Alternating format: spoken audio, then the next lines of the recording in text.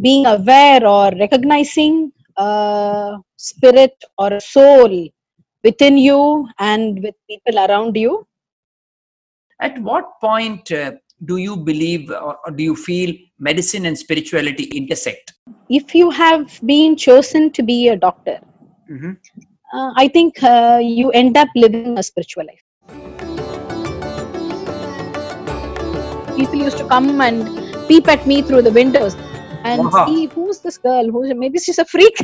You are, Neela, one of the chosen few or the 100 women achievers in India. When this government announced that they were going to recognize 100 women, and then there were about 4,000 applications for the award, so I did not even think that I would come into the top 100. The best piece of advice somebody has given you? In Tamil, எப்பொருள் யார் யார் வாய் கேட்பினும் அப்பொருள் மெய்ப்பொருள் காண்பதே அறிவு.